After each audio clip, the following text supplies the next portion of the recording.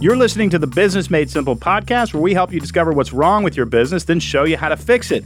I'm your host, Donald Miller. Last week, we had a fantastic conversation, and it was with Tanya Dalton, and it was about jumping off the merry-go-round. I think people are feeling a little bit redlined, and they're ready to make some changes in their life.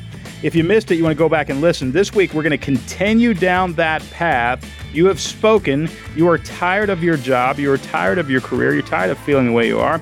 We're going to have a conversation with somebody named Cathy Heller, the host of the Don't Keep Your Day Job podcast. If you're feeling overwhelmed and not in control of your life, today's conversation is going to coach you through how to get out of your own way and become what I call delusionally optimistic. It really could be part two to the part one conversation with Tanya Dalton. We're talking about your soul here, your desire, your passion. How do you get off the merry-go-round? How do you quit your job? Do you want to be a part of the Great Resignation? And if you did, what would you want to do? And it might even be that you just go back into your company and you say, I really like this company. I like working here. I don't want to do what I'm doing any longer. What can we do? I think you're going to get some inspiration to make that shift in today's conversation with Cathy Heller. Cathy, thanks for being with us. Thank you so much. It's always so nice to be in your presence. All right. So everybody I talk to, people are leaving their jobs. It's like musical chairs. And I thought it would be a good time for you to help us coach our listeners on, man, if you want to go, it's not a bad time. Or is it? Am I wrong? I've actually heard them saying this is called the Great Resignation. I read an article in CBS News the other day that said that over 95% of Americans are considering quitting their job. Wow. And I saw other articles that talked about how we've had millions and millions of people already quit their jobs this summer, more in an unprecedented way. What do you think is going on? Because do you think they just have a lot of money? I know a buddy of mine was up in Maine for the summer, and he drove back through town on his way back to Texas, and he said that even like entry-level jobs, like the sandwich shop that he goes to, they were paying $20 to $25 an hour just to get help. So they were actually losing a little bit of money in order to keep the sandwich shop open. So there's definitely competition happening. I mean, it's hard to believe that government stimulus checks would flood the economy with so much money that people could just quit their jobs. I mean, I think that's true in a lot of entry-level jobs, but not the kind of jobs that we're talking about, right? What's going on where everybody can just have all this freedom? So I think that what's happened is people have had a moment to pause and reflect on their life and ask questions like, where do I really want to live? What do I really want to do if life all of a sudden is precious? And if there are now new possibilities where we can move out of the city or we can do things from home, what do I actually want to do? And I think that you and I both work with a similar demographic of people who they did all of the things that they were told to do. They went to high school, they got grades to go to college, they went to college, got a job, have a 401k, and somewhere they're walking from the car to the office and they go, how is this my life? Like, this isn't fulfilling. Like, it's not doing it for me. And I think that the blessing in the pandemic was that people maybe got a chance to step back and pause enough to say, is there more that I actually want from this life? And what could that look like? And now I don't want to leave my kids and my family or my pajamas or my whatever just to do something that does not light my soul on fire. I don't want to go in the office or commute or have to live in the city if it means I'm doing something that really doesn't feel actually aligned with who I am. So I think people want to live more on purpose now. Well, what do you say to somebody who is having that feeling, but they are afraid? I mean, they've got some security. The boss is saying you got to come back in, and people are starting to go back into the office, and they got to go back to that life that they didn't really like. They're afraid to leave. They don't have anything else lined up. They're not the sort of entrepreneurial person who's going to start something, or maybe they don't think they are. What do you say to those folks? Well, first of all, I mean, I think that that's like the greatest fear and resistance that we all have is this feeling of, could I really do this on my own? I think the two biggest lies are like, is it even possible? It's probably not. And I'm probably not enough anyway, probably not the right person for the job. So I think what we have to understand is that yearning, first of all, is there for a reason. I do believe that everyone who's here has something to contribute. I also believe that the opposite of depression is not happiness, but a sense of purpose, a sense of contributing. Yeah, that's a great way to say it. I almost believe like everyone's been assigned to make an impact. And when people have a lot of fear, usually it's some version of imposter syndrome, right? Because we have stuff that we've learned along the way. We have a story. We have a couple tools we've learned. We maybe have a way to help someone lose weight. Maybe we have a way of helping create a product of software that might be, but ultimately there's this imposter syndrome, like, who am I to do this? And I've come to realize only recently, actually, that imposter syndrome is like the most egocentric thing, because who's not enough? Your ego, right? Like when you say, I'm not this enough, I'm not young enough, I'm not, it's like, well, your ego's not, but really like yourself, like who you really are when you're in your most authentic place. Ultimately, business is telling one other human being a way in which you can solve a problem that they have. And so if you really just showed up more for how you could solve their problem than you were worrying about like whether or not you were good enough or whether you were young enough or tall enough or cute enough, maybe you would just get busy being available to show up for someone else. And Daniel Pink said to me recently, it's not just about making this conversation interesting. He said, it's a moral obligation. It's a moral obligation to be in service to other people. Like, did Steven Spielberg have all of the answers to the world's problems? No. But could he tell great stories? Yeah. And so he began to do that thing, right? So I think that what people need to get is we often overestimate what it's going to take and we underestimate what we actually can get done in like a day. And so it's real simple. We need to just get proof of concept. We need to validate an offer, and we can do that before we leave. So I say, don't take the jump, build the runway. Right. You can set a course to that. We can talk about what's actually needed.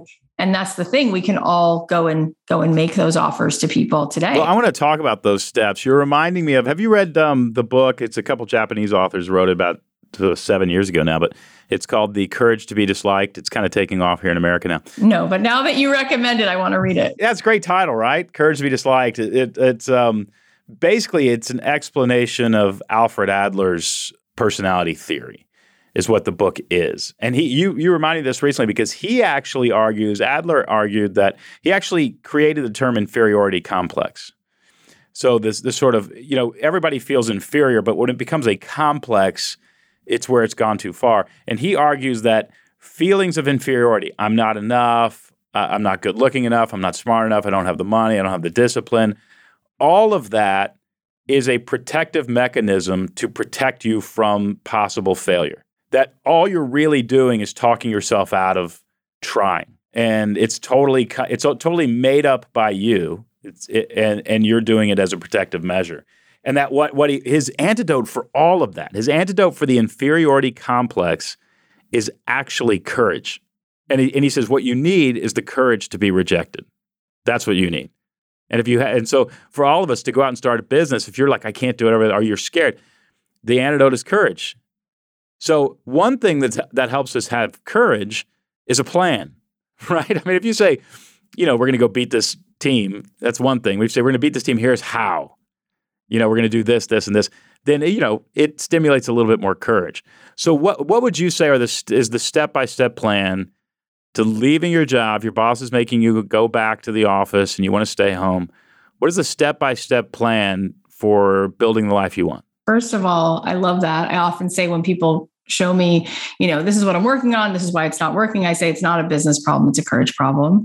But what I would say is that the greatest deficit in the world is empathy. There's just not enough of it. Not enough empathy. And Seth Godin would say the same thing in a different way, which is that at its core, anything successful is radical empathy, right? If a business is working, if Apple is working, well, they didn't just guess. They studied what you need. They listened and they're like, okay, we know that you like this color or you wanted this feature, right? So empathy at its core. But what people forget is that we all are capable of having empathy and making people feel seen. And so if you're just starting out a podcast and you involve your listener and you take letters from them and you respond, or you're just starting to talk to people on an email list and you got 100 people, but you respond to them, you'll have customers for life. And just recently I heard from my friend Britt, who used to work at Facebook. She said, when Facebook started, they knew that if every user enjoyed it so much that they would refer 2 people, but really it's only 1.3 people. They knew if they could get each person to refer 1.3 people, that they would be completely bonkers successful. Now think about it with COVID. We know that if that rate of virality is over 1, we're doomed, right? But we try to see it under 1. So we're talking about people, again, overestimate what they need to do. If you serve one customer so well that they want to tell one more person, that's when we would look at the numbers of COVID being super viral or Facebook being super viral. We would say, you're going to have a multi-million-dollar business. That's how powerful you serving one person is. So I say intimacy is currency. You got to make emotional deposits. And when you do that with another human being, what happens is it's like a tea kettle, boiling. You make deposit, you touch point, you connect, you text the person, DM the person on Instagram, you write back to someone, you give them another free offer to try something, you show up and say, oh, let me give you something else. That investment, eventually the water gets so warm with that emotional depositing, it just boils and the sale just will happen. So the very first step is, whether you want to teach a course or sell some granola that you make, whatever it is, service, product, course, membership, you need to find one woman that you know who's a mom at Carline, or your neighbor down the street, or your friend who's an alumni from the same college. You need to find someone who you think might want the gluten-free granola, or who might want to take the class on Japanese hand lettering, and say, can I give you this? Could you try this? I'd love to see what you think of it, and beta test it and get some feedback. Make a quick Google form and say, what did you like about it? What did you not like? What would you pay for this? And do that a couple times. And once you get a little bit of feedback, you can say, okay, well, she liked the cinnamon granola. She didn't like the bacon maple granola. So that's interesting. And then the other 2 people also said the same thing. Okay, so I'm going to double down on the cinnamon one. Now you're going to have that courage, scary, but you're going to have the courage to sell it for what you think might be the right price to begin. And if you just have the courage to step out on faith and go all in and try something and find a way to serve someone, not only will you learn a ton about business that you can apply to any other business, but you will be led. The universe will start to pop up these opportunities and say, oh, you know what? You're also really good, not just at the granola, but the way you branded it. But instead of being so worried that you need a master plan to begin, you need to know that the clarity comes from the action. And when you begin and you go all in, there's also an energetic matching vibration. And when you stop saying, well, I'd like to do a thing, but I'm trying to do a thing. Stop saying I'm trying, right? I'm doing a thing. The world will meet you with a ton of opportunities. That's amazing. People have asked me sometime, should I invest in this company? Don, hey, you know a lot about companies. Should I invest in this company? And before I ask a single question about the financial opportunity or what they sell, I say, tell me this. Who at the company loses sleep, paces the living room because of their passion to make it work? That's it. If that person is at the company, we can have a conversation about the product and the profit margin and their marketing. Because that one thing can't be beaten. That one thing doesn't let the company die. The gluten-free granola didn't work out, but they figured out the gluten-free granola doesn't stick to the pan if they use this thing that they made, and now they're selling the thing. But when you talk to some people and they're sitting in their cubicle and they don't have that. Here's what I'm asking, Kathy. Are you a net that only catches the fish who have that in the first place? Do you know what I mean? Or can that be fabricated in somebody's life? Can you create that in somebody's life? How do we generate it in ourselves is really the question. Yeah, it's a beautiful question. It's such a beautiful question. I asked Julia Cameron, she wrote this book called The Artist Way. I asked her once, do you think every person is actually creative, or every person has some kind of passion or some kind of story to tell? And she said, have you ever met a 3-year-old that doesn't like to get messy and get the paint in their hair? And, they get in there with their hands. I think that our greatest resources, they are that passion and the conviction, but we have all by the age of 9 or 12 or 24. We've had our hearts broken, but in pieces, like stamped on. And so as human beings, we develop these ways to protect ourselves, which you were talking about earlier. And that will tell us something like, don't open up too much to passion or to enthusiasm, because the last time that you went all in and you were vulnerable and you really had enthusiasm, a lot of times people say, how are you doing? Whatever. You want this, pancakes, chocolate? I don't care. It's whatever. What is that? That's a way of saying, I'm not going to get hurt. Right? I'm not going to be all in on something. I'm not going to really love someone. I'm not going to really hunger for something. Because when I do that, then I have stakes in the game, right? So I think when I look at people like you or any successful person, really, you look at Lady Gaga, you look at Alan Menken, look at Michelangelo, Serena Williams, these are people who say like, no, it's not cool. No, I do want something. I'm very vulnerable. Everyone's aware that I'm not playing it cool. Like I will be sad if it doesn't work. I am all in. My heart is here. And we're not available for that most of the time. And so then we try to fill that empty void with scrolling our phone and watching Netflix, but it's not doing it. And so I think there's something beautiful about welcoming all of that brokenness to the table every morning and saying, welcome the parts of me that are brave, the parts of me that self-sabotage. It's okay. You're good here. And then how do we start walking in to the life that we've gotten so distracted from? My kids go to a school, it's a very innovative school. And the teacher said just the other day on a Zoom call to all the parents, we need to raise kids who are optimists, because when you believe in something and you have passion for something, you'll find a way to solve the problem. But if you don't believe, you're not going to innovate, right? And I think we have to ask ourselves where the lack of optimism comes from, right? I mean, if we all had it when we were 3, what quenched it? Where did it go? Why don't we still have it? We actually have one of our core values, 3, at this company is relentless optimism. I actually wanted to call it delusional optimism. I was like, relentless optimism is nice. When people think you're crazy, when people go, that guy's delusional, that's when we know we've struck onto something really, really interesting. Yeah, that's what I'm asking if you want to invest in a company, like show me the delusionally optimistic fool. And then you can actually stand there and go, okay, they're delusionally optimistic or they're not. But if you go, no, I actually think this person's passion could actually grow this into something crazy. What I'm amazed is the people with talent. There's so many people who have natural God-given communication talent. And I'll go, you should write a book. You should do this. And they don't do it. And then there's somebody who knocks on my door and I don't see them as particularly a good communicator. And they knock on my door and they're like, will you help me? So I'm like, actually, I don't see it. And inevitably, that person writes the book. In other words, it's not the talent. It's not the skill. The person with the skill didn't do it. And the person who wanted to do it but didn't have the skill got the skill and figured it out. It's the person who's 8 steps from the summit of the mountain who didn't summit, and the person down at the lodge going, I'm going to climb that mountain, who actually does it. It's just over and over and over. And I've stopped judging people and meriting on talent. I want to see delusional optimism, because I just think that overcomes everything. What we have to get is that our brain is an artifact constantly replaying the ways in which we've been rejected and all of the ways we fired and wired different thoughts and sadness into and then we build cortisol. We build amounts of cortisol and cortisol receptors. So every single day we wake up and fundamentally we wake up in the past. So we think the way we thought yesterday, we feel the way we felt yesterday. And then you say to someone, go start something. And it's like, I don't have the energy, right? They've done a study recently at Harvard where they said to people, what do you think makes someone more productive? Is it better sleep, better food, whatever?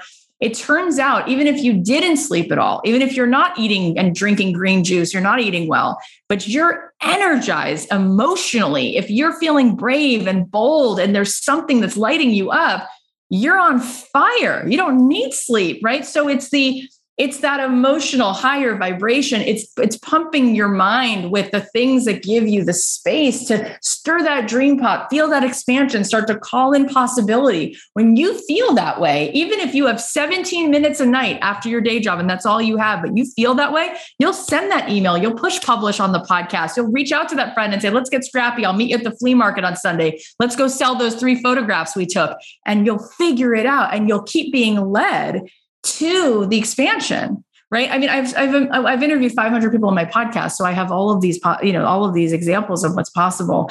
But it's all of the people who have had on the podcast, whether I had Howard Schultz on the podcast or I had you on the podcast. It's just saying yes and sort of being in this place where you're a magnet for possibility because you're already open to possibility. You are sending off a vibration of optimism. You're getting messy. I always say to people, be a C student, get messy, get scrappy, give yourself permission to do something mediocre, but go and do it. Do it with enthusiasm. Do it all in. Listen, if people are serious, they want to quit their job. Nobody from my staff is allowed to listen to this episode. But if you're not on my team, you can go to kathyheller.com. You've got something called the Quitters Club that you've put together. What is this? Oh, it's a way for us to help people to quit their job and actually quit doing all the things that they don't love doing and start saying yes to themselves. It's been amazing to see people actually doing this. Is it a community that you're putting together? It's a community and it's a group of workshops. And if they go to kathyheller.com/quitter, they can take part in the whole thing. All right. I think you're going to get a few visitors. Kathy, thanks again for being on. Thank you so much.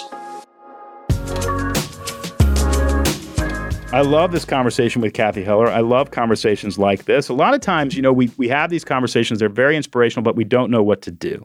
Well, let's break down this week's plan of action. That's the part in each episode where I coach you through points in today's conversation that you can immediately implement to strengthen and grow your own business. There was a lot to work with, but there are a few things that really stood out to me. What we really need to do is find a sense of purpose in our lives. And it starts with saying, my current job, what I currently do, is not giving me a sense of meaning or purpose. And we want to admit that.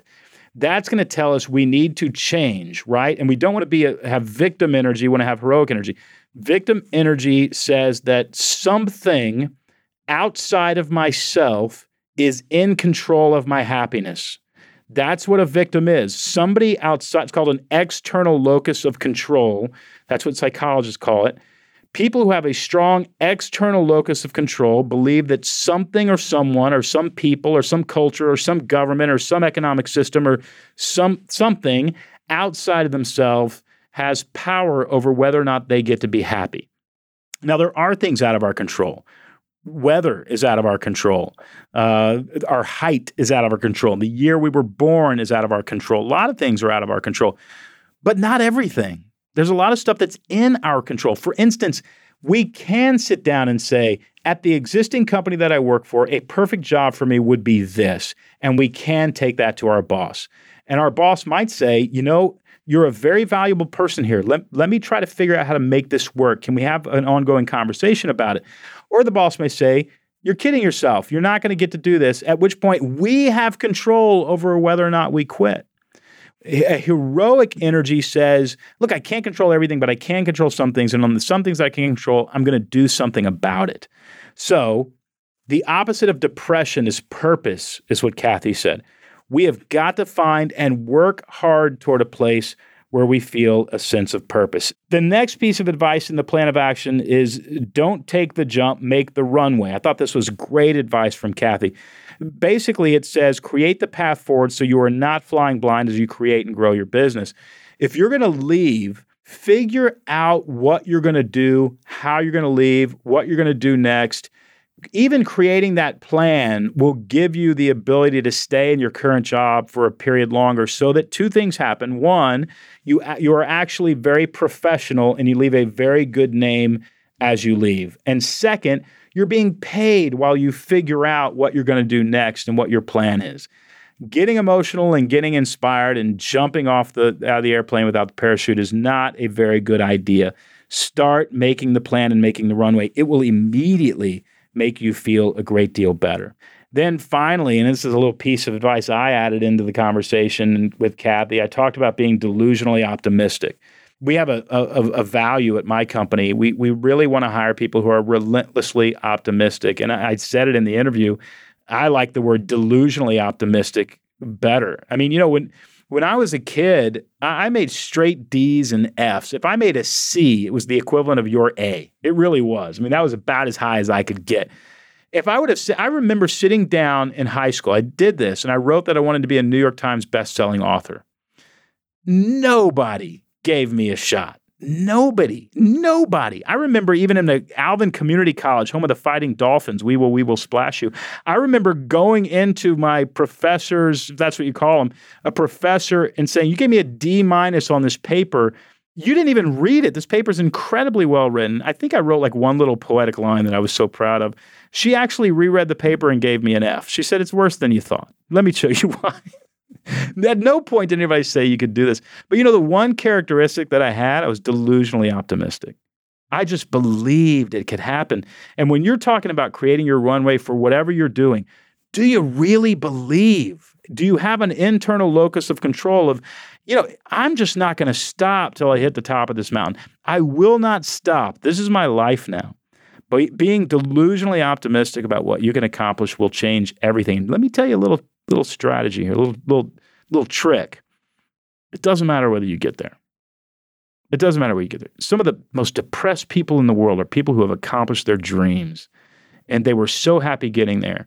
And when they accomplished their dreams, they realized it didn't fulfill them. It wasn't heaven. It didn't resolve all their internal conflict, all the issues and the baggage that they took with them, they still have. What's really fun about life is just trying to get there. And then when you do get there, you figure out a new mountain to climb immediately, because otherwise it's a recipe for depression. You were designed to move into a story, live in a story, accept challenges, and let those challenges transform you. You were not designed to sit on a throne and have all your conflict resolved by wishful thinking. We have to be delusionally optimistic about what we can accomplish as a human being, what we can accomplish in our careers.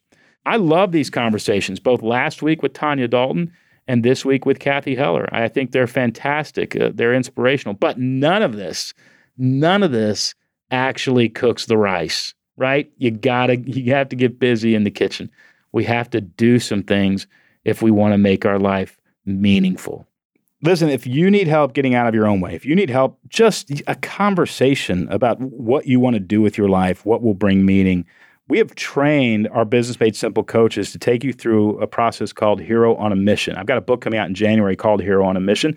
It's all about creating your life plan, figuring out what you want to do, and designing a life that gives you a sense of meaning. If you want to spend a day or a 10-day workshop with a coach to figure out your life plan and what lights you up, go to hireacoach.com. We've got a bunch of coaches on there. You can actually look around, see if there's anybody you want to enter into a relationship with in terms of a coach relationship, and email them. Start a conversation, start a relationship. You don't have to do this alone. You can figure out what lights you up in the context of community. Listen, that is all for this fantastic episode of the Business Made Simple podcast. Thanks as always for listening. Every episode of this podcast aims to help you discover a little something that's wrong with your business and then show you how to fix it. So until next week, here's to growing your business.